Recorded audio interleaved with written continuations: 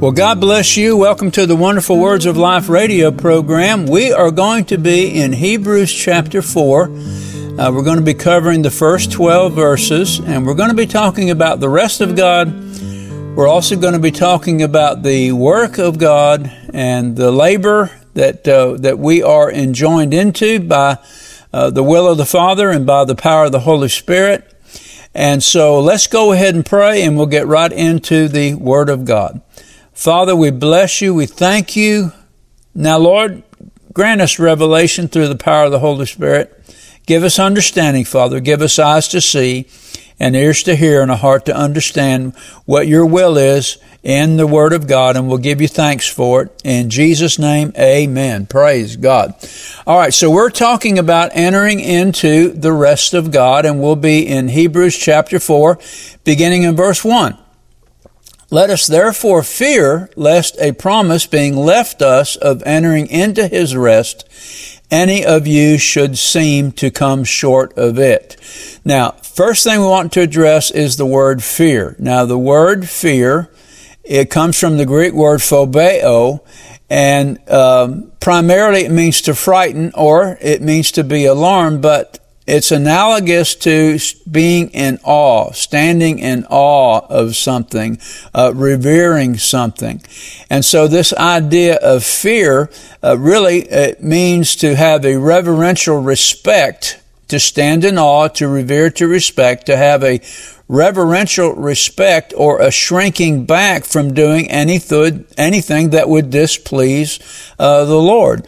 And so you have a healthy respect for your employer or the manager that is over you, and you do not want to do anything, amen, that would displease him. And so we're applying this type of idea which, is the Word of God. If you look at a modern translation, you'll see that this word fear is replaced by respect or shrinking back from anything that would displease the Lord. Once again, Paul writes and he says, let us therefore fear, or let us therefore have a reverential respect for the things of God, unless a promise being left us of entering into his rest. Now, he's not talking about the children of Israel. He's talking about Hebrew Christians. He's talking about us, the body of Christ. Lest a promise being left us of entering into his rest. Now, we've got to define the word rest. It comes from the Greek word katapausis. And this particular verse, this Greek word is in the accusative case, which is the direct object, and it means of the sentence, and it means the katapausis is our promise of rest after this life is over. So we're talking about heaven. We're talking about a heavenly rest. And we're also going to be looking at the word labor as we go into this study. Our home in heaven is our place of heavenly rest. It's the saints' everlasting rest. And this rest comes to us after our labor on earth has ended. So we're talking about, and Paul is talking about, laboring for the gospel of the Lord Jesus Christ, laboring in the church of God, in the church of the Lord Jesus Christ, amen, doing a work that God has called us to do, and we labor in that in this life so that in the life to come we may enjoy our heavenly rest. Praise God. So once again, verse 1, let us therefore fear or have a reverential respect of doing anything that would displease the Lord, and to be sure that this includes doing what God has called us to do. Amen. You may be a regular church member and you don't have any idea or any compunction at all to get up and to be a leader, to be a speaker, a teacher, or anything of that. But you do have a calling. And the calling, the base calling, is to be a church member and to support the church. To support the church in prayer, to support the church in paying your tithes and giving of offerings, to support your church in attendance. Amen. The days of us staying home in our pajamas and watching Sunday morning service on TV, those days are over. You know, and if that's what you're doing, if this is left over from the COVID and you're still doing that, you need to get yourself dressed on Sunday morning. You need to get yourself in church, get back into your church and support the church in that way. You may be feeding yourself at home, but that's not your purpose. That your home is a place where you rest. But now you have a calling of God upon you. And that calling is to preach the gospel and support the gospel of the Lord Jesus Christ. And you're not going to do that to the capacity that God would have you to do that by staying home. You get yourself up, get your family up, you get dressed, you make it to church, and you support the pastor, you support the church where you're attending. Amen. Praise God. So once again, let us therefore fear. Let's have a reverential respect of doing anything that would displease the Lord. Let's revere and respect Him, revere and respect the house of God, revere and respect the Word of God. Amen. Praise God. And so we labor so that a promise being left us of entering into His rest, any of us, we'll say that any of us should seem to come short of it. Now, verse 2. For unto us was the gospel preached, as well as unto them, but the word preached did not profit them, not being mixed with faith in them that heard it. So we want to look at two words here, the word mixed. The Greek word means to commingle. It means to combine, or it means to assimilate. And this word leaves the idea that the process of ingesting food and how that the body breaks down the food that's ingested and provides the body the vitamins and the nutrients that it needs to function. And this is the idea behind this word mixed. So let's read verse 2 again. For unto us was the gospel preached, as well as unto them. But the word preached did not profit them, talking about the Old Testament saints.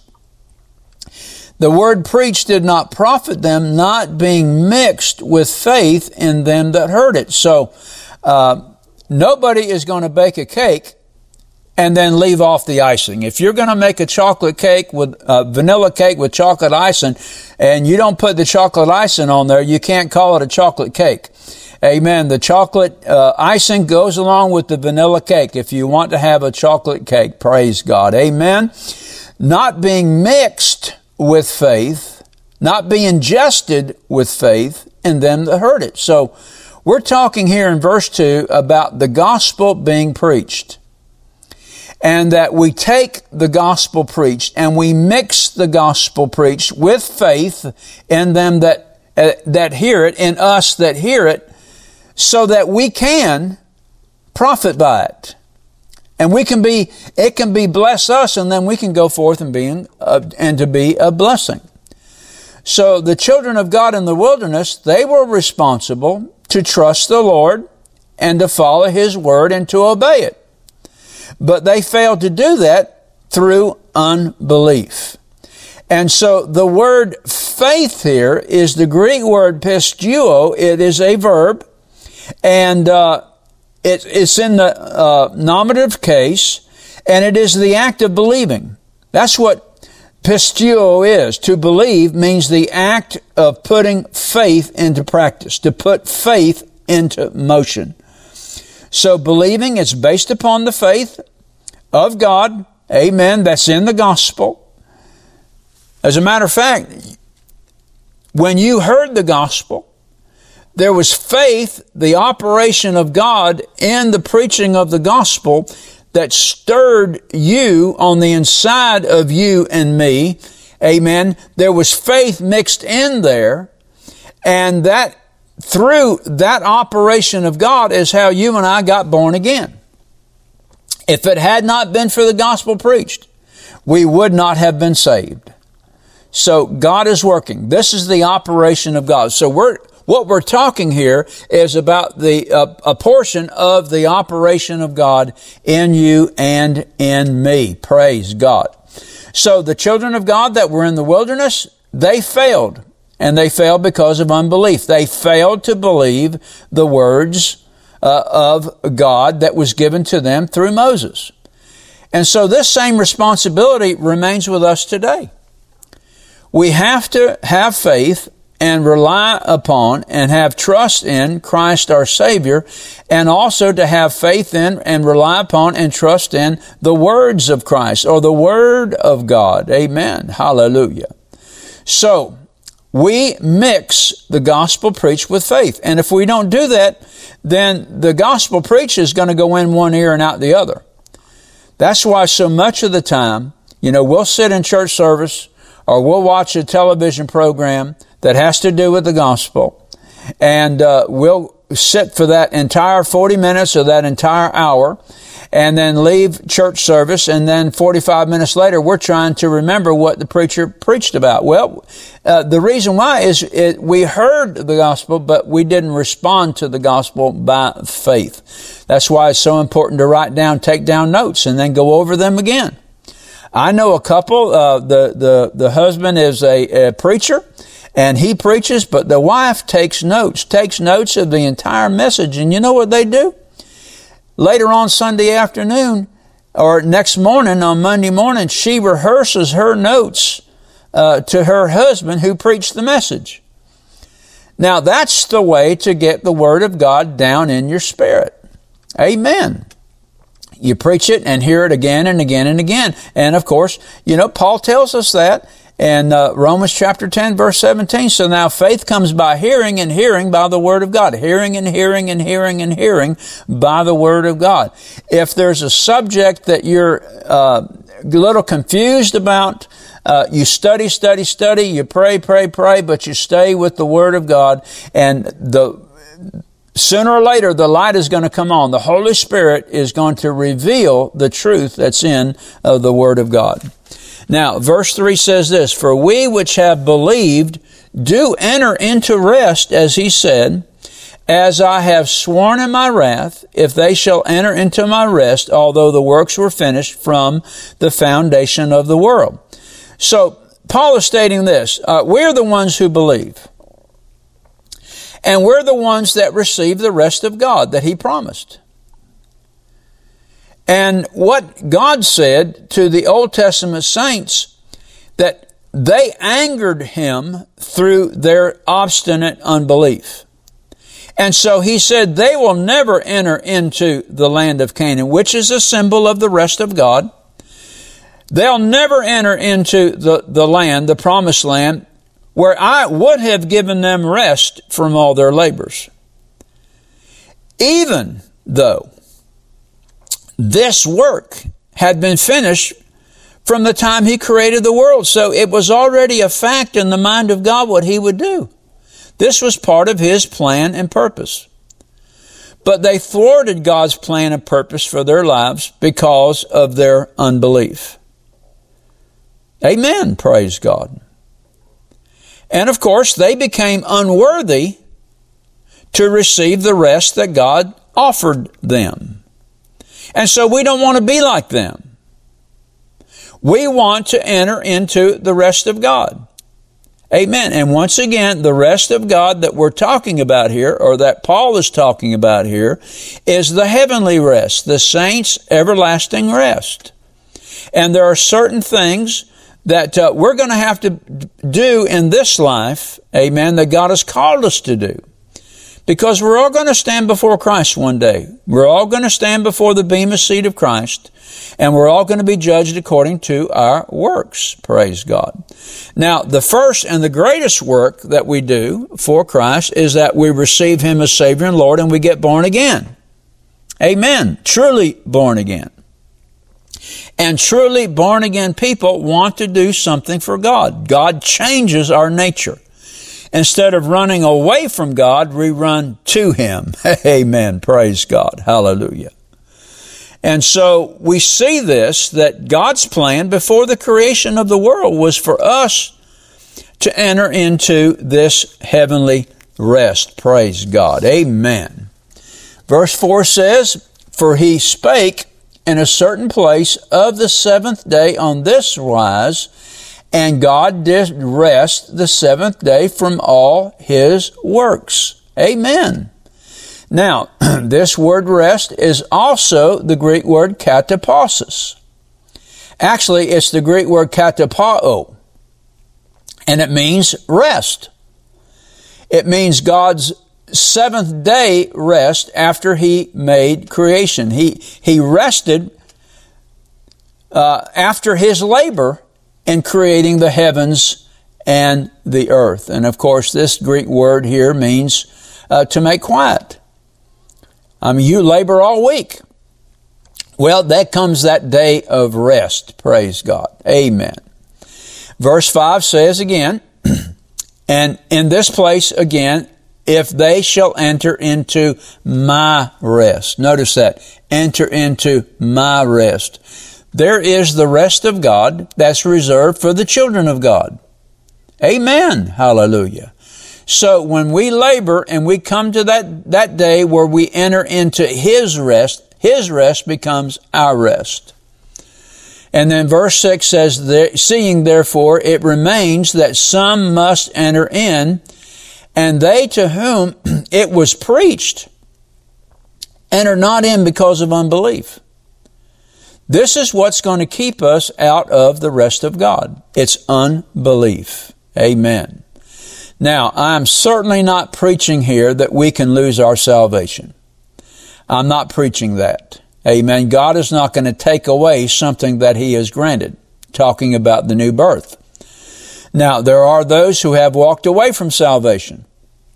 They have apostatized.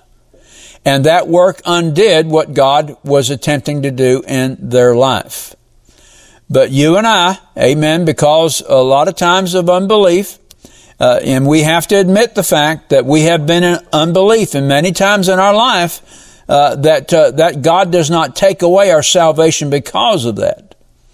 But we're talking about principal things that God has set in motion concerning the salvation of souls, the labor of God, and also the heavenly rest of God.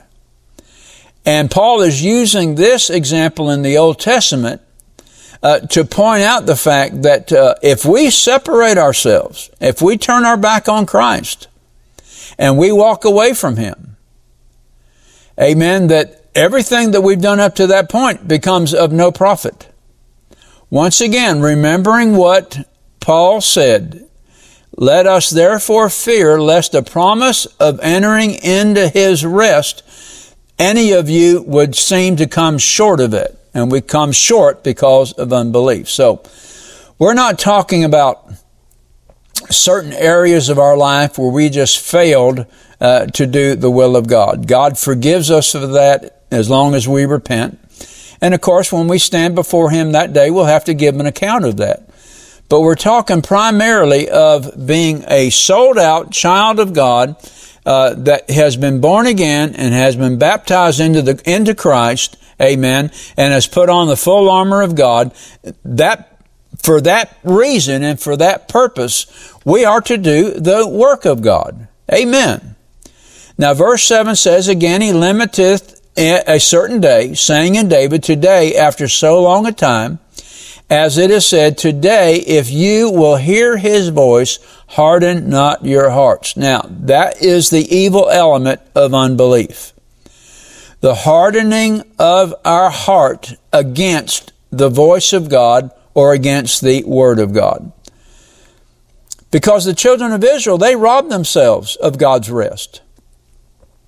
Notice that entire generation died in the desert. God said to them, "You will not enter into my rest because of your obstinate unbelief." The children of Israel robbed themselves of the rest that God offered. And so they wandered in the wilderness for 40 years until all that generation that rebelled against him died in the desert. They lost out. They didn't enter into God's rest. And of that generation, only Joshua and Caleb were allowed to enter in because they trusted in They had faith in Him. They relied upon God and His promise. Amen. And then verse 8 says, for if Jesus, now properly that should be Joshua. Joshua is the Hebrew name that means salvation. Jesus is the Greek name that means salvation. For if Joshua had given them rest, then would he not afterward have spoken of another day? Talking about there is a rest unto the people of God. So Joshua had given the people rest, but he wasn't able to bring them in. And we'll see that as we go along here. So, even though Joshua and the children of Israel, even though they entered into the promised land, not that generation that rebelled now, Joshua and Caleb and the children that were brought up in the desert, they entered into the promised land. But by entering into the promised land, they still had giants to fight. You and I are laboring in this life. And we're heading toward the saints' everlasting rest. But in this life, we've got giants to fight. We've got spirits to conquer. We've got land that needs to be taken. Amen. And we do that with faith. We do it with the Word of God. So entering into the rest of God does require the fight of faith in this life. And of course, all that are willing to trust in the Lord Jesus, they're going to have to fight. You and I are going to have to fight the good fight of faith. Joshua, he brought Israel into the promised land. But notice, over a period of years, Joshua was never able to get all the children of Israel to conquer and take possession of all the land that God had promised them. And somewhere along the line, the Israelites, they stopped fighting the fight of faith. And eventually they lost their possession and they lost their inheritance. You see, we look at that today as apostasy. They turned their back on the Word of God. And we can't be doing that. That's why it's so important that you get together with brothers and sisters and you exhort one another and you encourage one another. All of us need to be part of the family of God. We can't be loners. I mean, you know what happens to those that stray from the pack, those that stray from the herd, they get devoured first. And we can't be like unto them. Now, verse 9 tells us, there remains therefore a rest to the people of God. Amen, praise God. There still remains for God's people, those that are continuing to labor. There continues to, and there remains a rest similar to God's resting on the seventh day after He created the heaven and the earth. There's coming a rest to the people of God. But that's not now. There is still the fight of faith that needs to be fought, and there still needs to be victories that need to be won. And these fights, we fight in the area of prayer, and victories are won through victorious prayer. Like what Paul said, I have fought a good fight, I have finished my course, I have kept the faith. Praise God. Amen. Then verse 10 says this, for he that has entered into his rest has also ceased from his own works as God did from his. There's coming a time where our work is going to be laid aside. Amen. When we get into heaven, all that we've done down here on earth is going to have a record of it. So we need to labor. And that's exactly what Paul says in verse 11. Let us labor, therefore, to enter into that work. The time to work is now. The time to work for the kingdom of God is now. Not when we get to heaven. In this life, we work for the kingdom of God. We preach the gospel, support the gospel, and provide the church the things that the church needs in order to be successful. Verse 11, let us Labor, therefore, to enter into that rest, lest any man fall after the same example of unbelief. We can't turn our back on the Lord. Just can't do it. Heaven is our final resting place. Now, the eternal state, that's going to be a time where there's not going to be any more, that we're going to be entering into a perfect state. A new heaven and a new earth is going to be a glorious time. Amen, praise God. But right now we labor.